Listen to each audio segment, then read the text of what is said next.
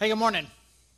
If you're new, I'd also like to welcome you. I'm Charlie, the lead pastor here, and glad that you guys are with us, worshiping with us today. And we're in the fifth week of a 6-week series we're doing, looking at the first part of the book of Acts. And there's this idea out there, and it's one of these ideas that I think that we all wish were true. And if we all just decided together that we wish it were true, and that somehow that we could make it true. And the idea is that somehow that if you're following God and doing what you're supposed to do, everything's going to work out smooth. And that somehow that there's some sort of bargain that you can make with God. It's like, okay, God, if I do this, then you'll do this, and then everything will be just what it's supposed to be. And that following God and doing the right thing, if you will, is equivalent to basically living a smooth, easy life. I wish it were true, but it's not, and I think our 25 years as a family has kind of been a testament to that. This is one of these things that most of you know.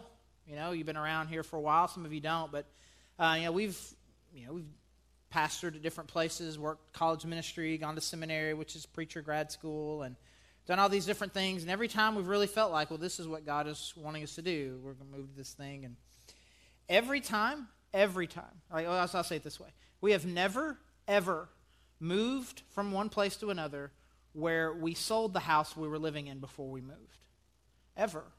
It's never been the case. We always, God wants us to do this, and then that house is sold, and it always eventually sells. And I say always, and I don't mean always, because the one that we moved away from 9 years ago, we still own, right? He makes another joke about it. For you're new, it's an inside joke that I hate, and these people are mean to me by laughing at me about it.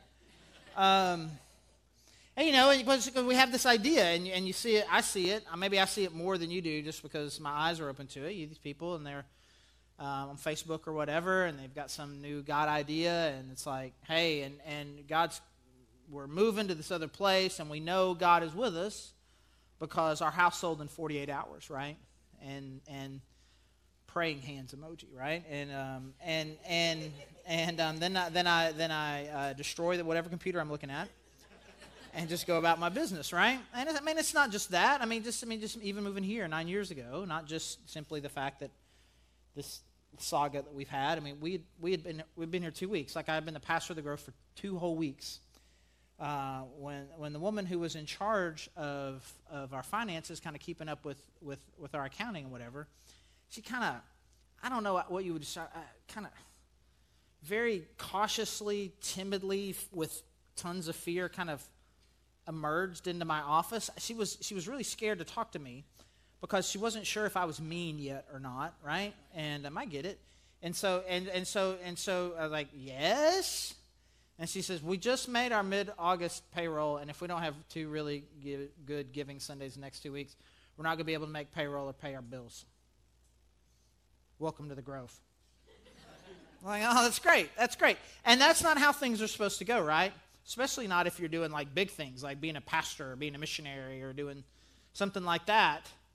But the reality of it is, that's just not the way life works.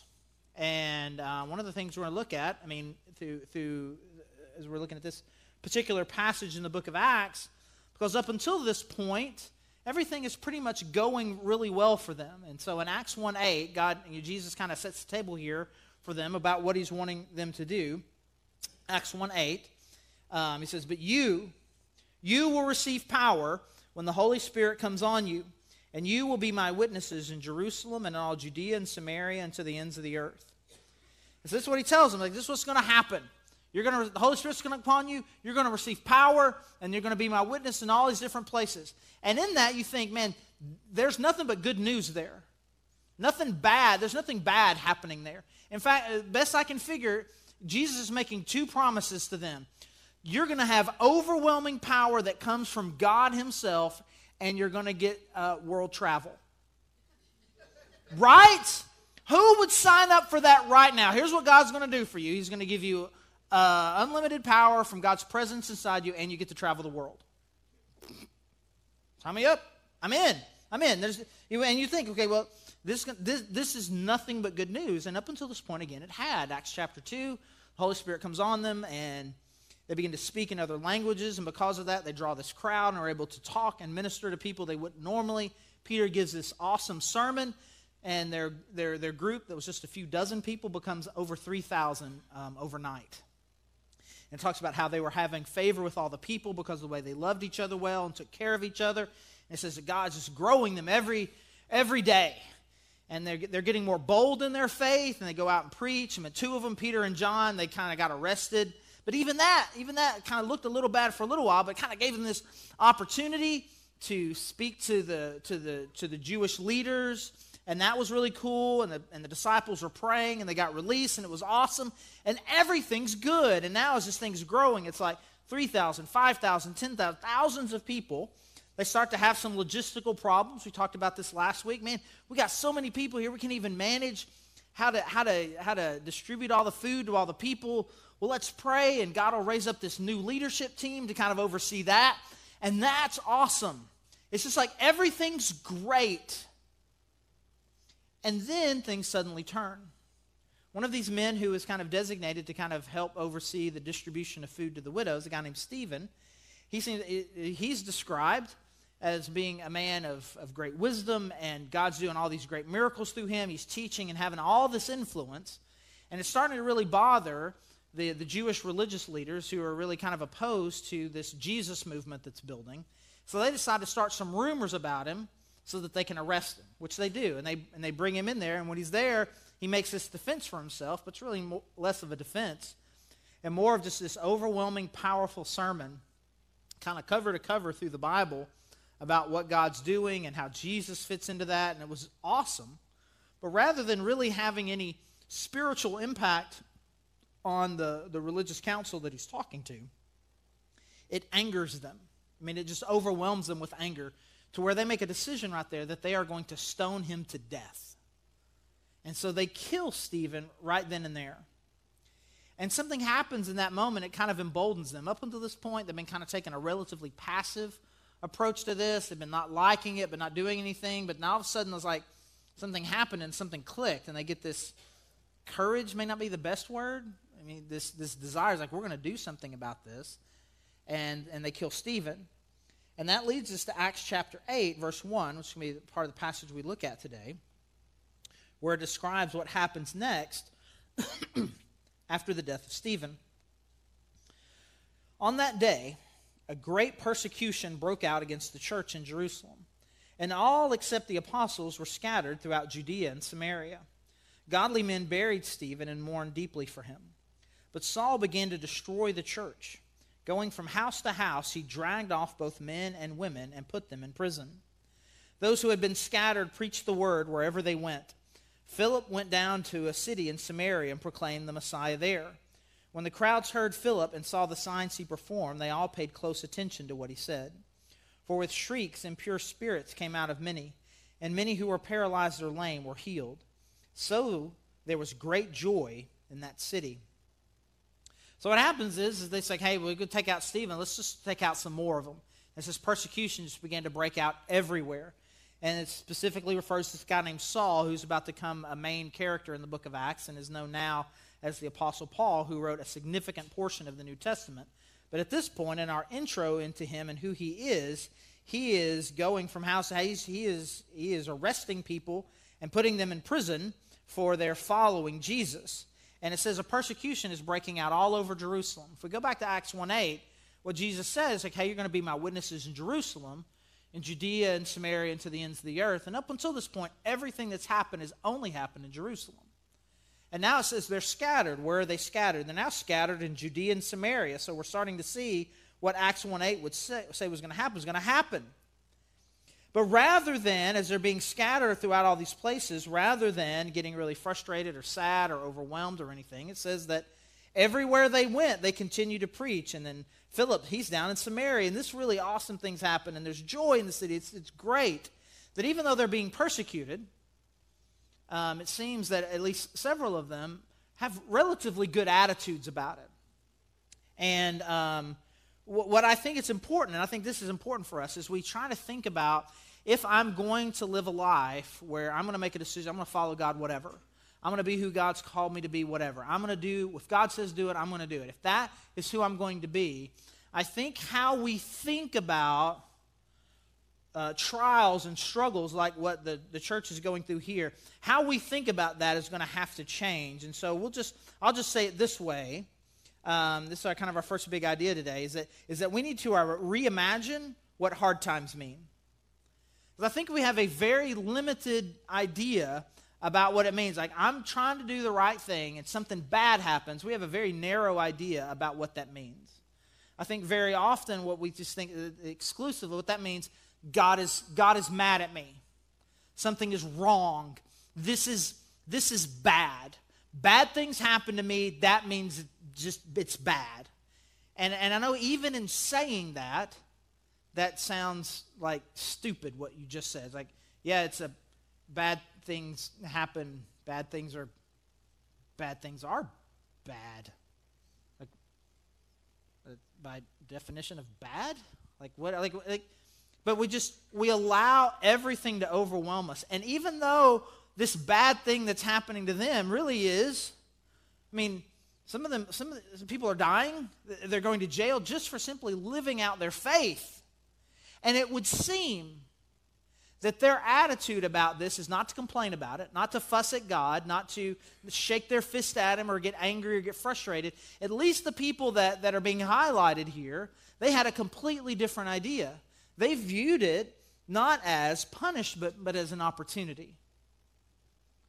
This was an opportunity. God told us he wanted to go out to Judea and to Samaria. And now look, here we are. We should do the thing that God said he was going to do. What a great opportunity we have. Philip finds himself in Samaria. He's like, man, there's sick people here that we can heal, and people who are demon-possessed, and we can help them. And they need to know about Jesus. And it says, now there's joy here. And rather than allowing themselves to get overwhelmed and despondent, they chose to see it as an opportunity. Now, there are a lot of different reasons why a Christian who is faithfully following God can end up in some trouble and some bad things happen to them. And again, I think it's important for us to have more categories. Sometimes, I want to say, like sometimes it is the thing that you think it is. Sometimes it is you. Sometimes it is because of sin. And the Bible's got those stories in it. Somebody does something bad and then something bad happens to them. And these are the self-inflicted wounds, right?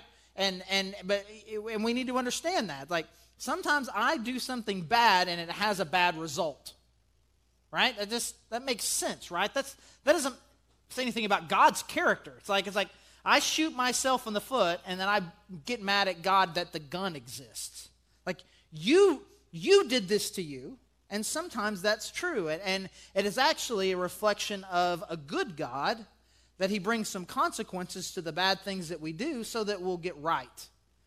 Sometimes the bad thing happens just because we live in a broken world. You're a broken person in a broken world surrounded by broken people. And broken people in broken worlds have brokenish things happen to them.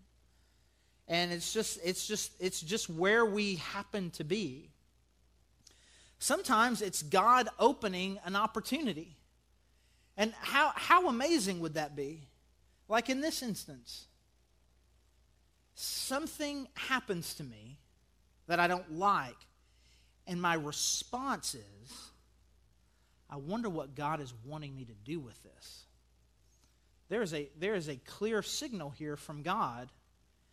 This is an opportunity for me to take this hurt that is happening to me and is going to open me up to an opportunity. Maybe it's going to give me an opportunity to meet some new people. Maybe it's going to give me an opportunity to take the hurt that I'm going through and better understand and love and serve people who have gone through similar types of hurt. There's any number of things that it could be. And we just have to make sure that we don't have an attitude that says, things aren't going well for me, therefore God's bad, life's bad, I'm bad, I hate everything. And you may be sitting there thinking to yourself, well, I don't even know what you're talking about. I'm not like that. Okay, well then maybe you're not like that, and I'll tell you how bad I am, and then you can judge me. So, like, as I've alluded to, we've got that house that we owned in Cabot that we used to live in. It's on the market, and it's just say it's financially challenging. We're doing okay, but it's financially challenging. And then Tuesday night this week, our washing machine that's only 3 years old and is this high-end brand. I mean, it just stops. It starts flashing these little weird error codes, and it says, there's something wrong with the computer in there. You need to reboot it. I'm like, okay, great. So you unplug it, and you wait a certain amount of time, you plug it back in, everything's going to be fine. Plug it back in. Guess what happened? I plugged it back in. Nothing. 4 days, 5, 6 days later, and still just nothing. You look it up. Oh, that part to replace, that's only $350. And so then, your pastor, to whom you have entrusted a certain portion of your spiritual direction and life, begins to go on this rant on the couch to his wife about how, what is God even doing anyway? Why is he always doing stuff like, he knows, doesn't he? Doesn't he know? Doesn't he know that things are already a little bit difficult? And now you're just, again, this is what I say, and now he's just going to break our washing machine.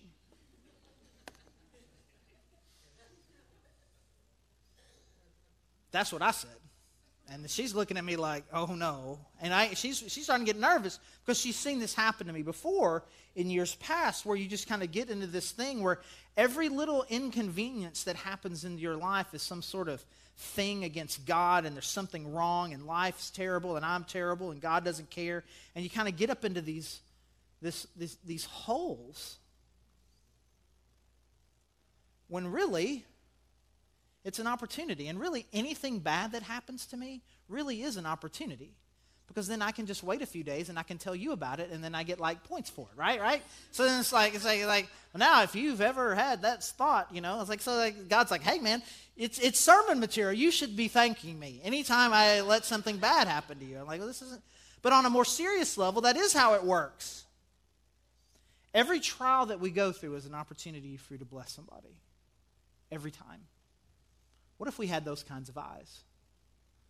What if we had those kinds of eyes? And then Philip, this guy, he has this great opportunity here, and then he has this incredible opportunity where God says, hey, I want you to go to this city, to this road south of the city. He goes out there, and there's a chariot. He's like, I want you to catch up with that chariot. And then what the Bible doesn't describe, but I believe to be like Holy Spirit superpowers. He runs, like super runs, and catches up with the chariot. And now he's talking to this Ethiopian dude who's reading this scroll from Isaiah that's talking about Jesus, but he doesn't know. And he's like, and Phil's like, do you understand what you're reading? He's like, how can I? Like, I don't even know who this is talking about. He tells him about Jesus. This Ethiopian guy who kind of works for the royal family is now giving his life fully to Jesus. And they see a body of water. He says, stop the chariot. You should totally baptize me right now. So they get out, Philip baptizes him, and that's cool. And then it says the Holy Spirit kind of Philip out of there, which that's really cool for the Ethiopian. Like, did a ghost just tell me about Jesus? Like, this is the coolest thing ever. And now we've got our first missionary in Ethiopia. And then he just pops Philip over to this other complete part of the country where it's like, now go over here. And that's really cool for Philip. And you know what would have ruined all of that? Can't believe they're arresting Christians in Jerusalem now. This stinks, and I hate this. I thought God said he was going to do cool stuff, but now we're sitting here, I got to be someplace I don't want to be, and he's doing it. And then he would have had to go to somebody else. He was going to send somebody to that Ethiopian dude. And because Philip viewed this change as an opportunity, it was him. Which kind of leads into this next idea. Not only do we need to reimagine what hard times mean, we need to understand this, that God will accomplish his purpose. He was going to send that missionary to Ethiopia. He was going to get this guy to understand. He was going to send him, and he needed somebody to go find. He was going to find somebody. He was able to use Philip. If God's got something that he's trying to do, he's going to do it. If we go back to Acts 1:8, what Acts 1:8 says, it says, and you will receive power when the Holy Spirit comes on you. and you will be my witnesses in Jerusalem, Judea, and Samaria, to the ends of the earth. Rhetorical/trick question. What is the command in that verse?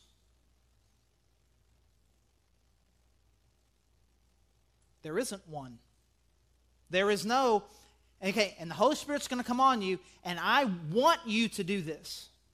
Will you please do this? I command you to do this. There is no command in that verse at all. It's two promises. I promise you two things. One, the Holy Spirit will come on you. Two, you will be my witnesses in all these places. I promise you that. And up until this point, everything that they had done had been in Jerusalem. But God had made a promise to them. I promised you that you were going to be my witnesses in all of these places. You seem a little stuck. And so, I believe in part, a persecution broke out to unstick them. And now they are being, and I think, again, it's very intentional here the way Luke describes it. He's writing it. And they were scattered throughout Judea and Samaria, exactly where Jesus said that they were supposed to go. And up until that point, they had not gone. And so, God had made them a promise. You're going to be my witnesses here. They weren't doing it. And let's just say that he was, I would love to say gently prodding them, but that's true except for gentle. He was prodding them. You've got to get out of your comfort zone and do the thing that I told you to do. And so again, I think that's another important category for us as we think about kind of the things that we're going through. Like maybe God is trying to steer me to go a particular direction that I am hesitant to go on my own. And I would ask you, is this a good thing for you to start thinking about? Is there something that you know that God has called you to do?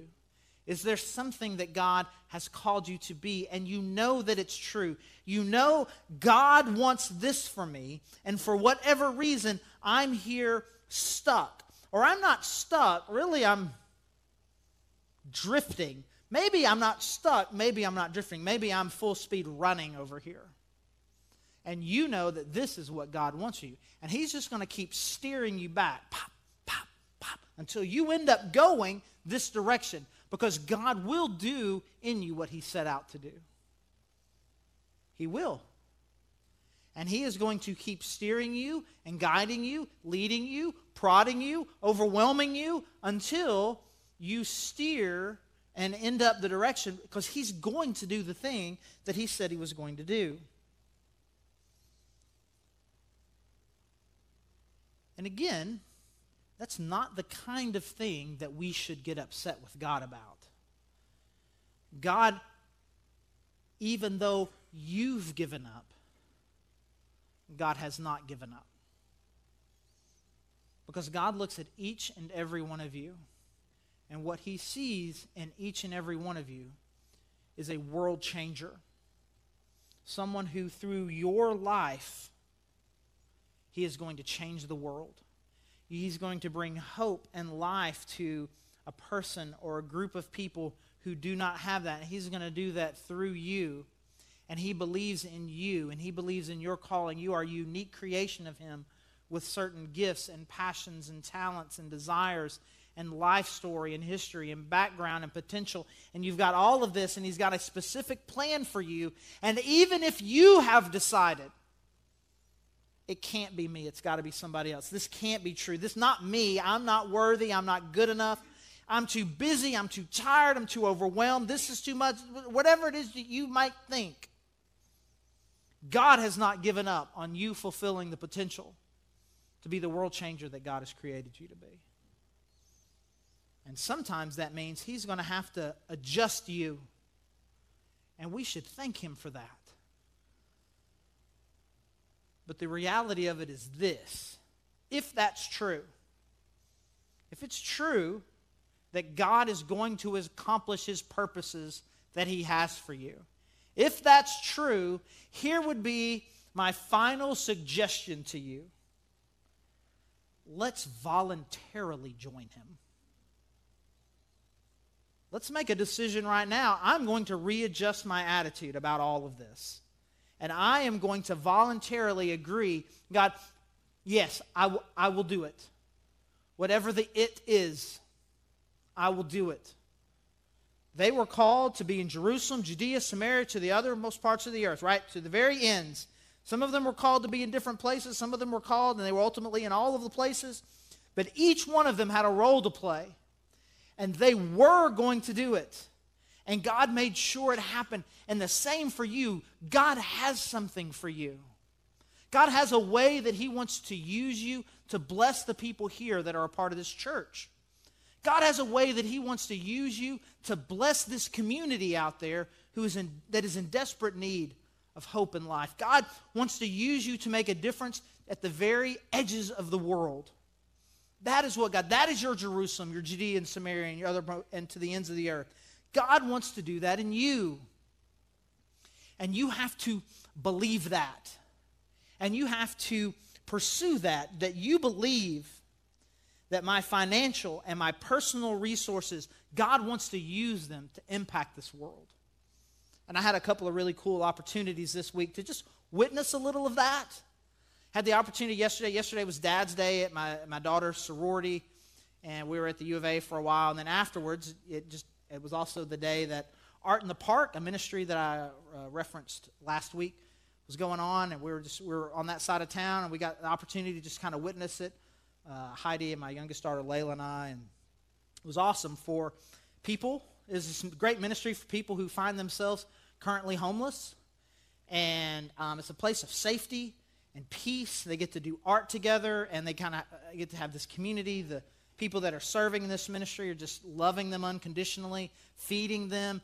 It was just great. I wish we could have been there a little bit longer. We had a 7-year-old that was just, she'd already had enough adventure for the day. We're falling apart a little bit. But anyway, the bit that we got to see was amazing to watch God use people to impact the most vulnerable people in our community. It was incredible. And I also had an opportunity this week. I was FaceTiming with a guy who is from our church, a name you may not know, Brandon Spiller, graduated from the U of A about 4 years ago and has been overseas for the last few years, just serving God very faithfully. And I want to describe it. I don't mean this as an insult at all. I mean this as an encouragement to you. This dude, he's just regular. He is as regular as regular. I say he's been in Asia for 4 years as a missionary, and you think, like, superstar, some sort of like super spiritual. This is just a dude. I like him, but I like him in part because he's just a dude. And we're just talking. He's like, yeah, our team leader that we've had for the last few years decided they were going to go home, and so now I'm the team leader. And so I'm trying to figure out what that means and what I need to do. Just very matter of fact, just like, well, this challenge kind of overwhelmed us, and I don't know so now we're going to do this, and God's kind of got this new opportunity for me to lead this team at 26 years old. And I got to encourage him, kind of talk to him, give him some advice. We're going to set up some times to talk some more. And here's this guy, man. He's laying down his life overseas, and just for a minute, I got to help. And I'm telling you, there are opportunities like that in front of you all the time. Opportunities to make a difference here in our church. Even just loving on the kids in Grove Kids, or welcoming people, encouraging people. You got an opportunity here to make a difference and impact brand new people who are a little bit nervous about coming to church. You walk out that door, you go live life, and there's just need everywhere. And you have to work a little bit harder maybe to find a way to impact to the edges of the earth. But they're out there, and we would gladly help you. Because here, again, is the thing that we believe. We believe that God wants to use you to change the world. And here's the commitment that we make. Here's our we will. We'll end it with this, with our we will statement of the week. I believe, you believe, let's believe that God wants to use each and every one of us and all of us collectively to change the world. And we will be relentless in pursuing that. I will not be too tired. I will not be too overwhelmed. I will not be too busy. I will not feel too inadequate. There is nothing about me that I will decide is true that will keep me, that will keep us from relentlessly pursuing this incredible future that God has for us. It won't be perfect. It won't be smooth. But it will be overwhelmingly full of meaning and life when you are pursuing and becoming exactly the man or woman that God has uniquely designed you to be. And we will together relentlessly pursue that. That's one of the reasons why we come together on Sunday morning, because that's a little bit overwhelming. Let's get together every week and encourage each other in that. Love on each other a little bit. Hey, you're doing a great job. I believe in you. I'm proud of you. Let's go do this awesome thing that God has called us to. So as always, we have an opportunity to respond. I'd encourage you to just ask 2 questions. God, what is that thing that you want from me? Some of you know it, and he's just going to nudge you again. You know, that's what he's going to say. So you know, and you'd be like, I know. Some of you may not know. And I'm telling you, God's really excited about the possibility of you asking him. So God, what is the thing? And what needs to happen so that I can overcome all of these reasons that I have for not becoming that? Let's pray that for ourselves. Let's pray that for each other. As always, prayer team in the back would love to pray with you if you need that.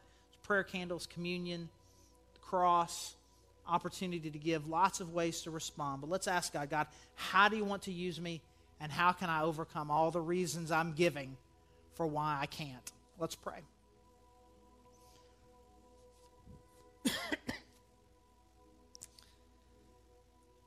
God, I really am. I'm just thankful. I'm thankful for this life that you've given me and my family as we've just done a lot of different things. Try to be faithful to you, and God, we've just seen blessing and obstacle and frustration and joy. God, I thank you for this path that you have us on. And God, my prayer is for the hundreds of people here in this room right now.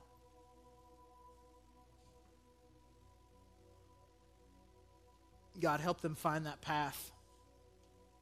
Help them relentlessly find it, relentlessly pursue it, relentlessly stay on it. And God, I pray that you would give us the courage to help one another, to believe you, and that God, that collectively you would use us to change the world. And God, as always, we're thankful for your Son who makes all this possible. And it's in his name that we pray. Amen.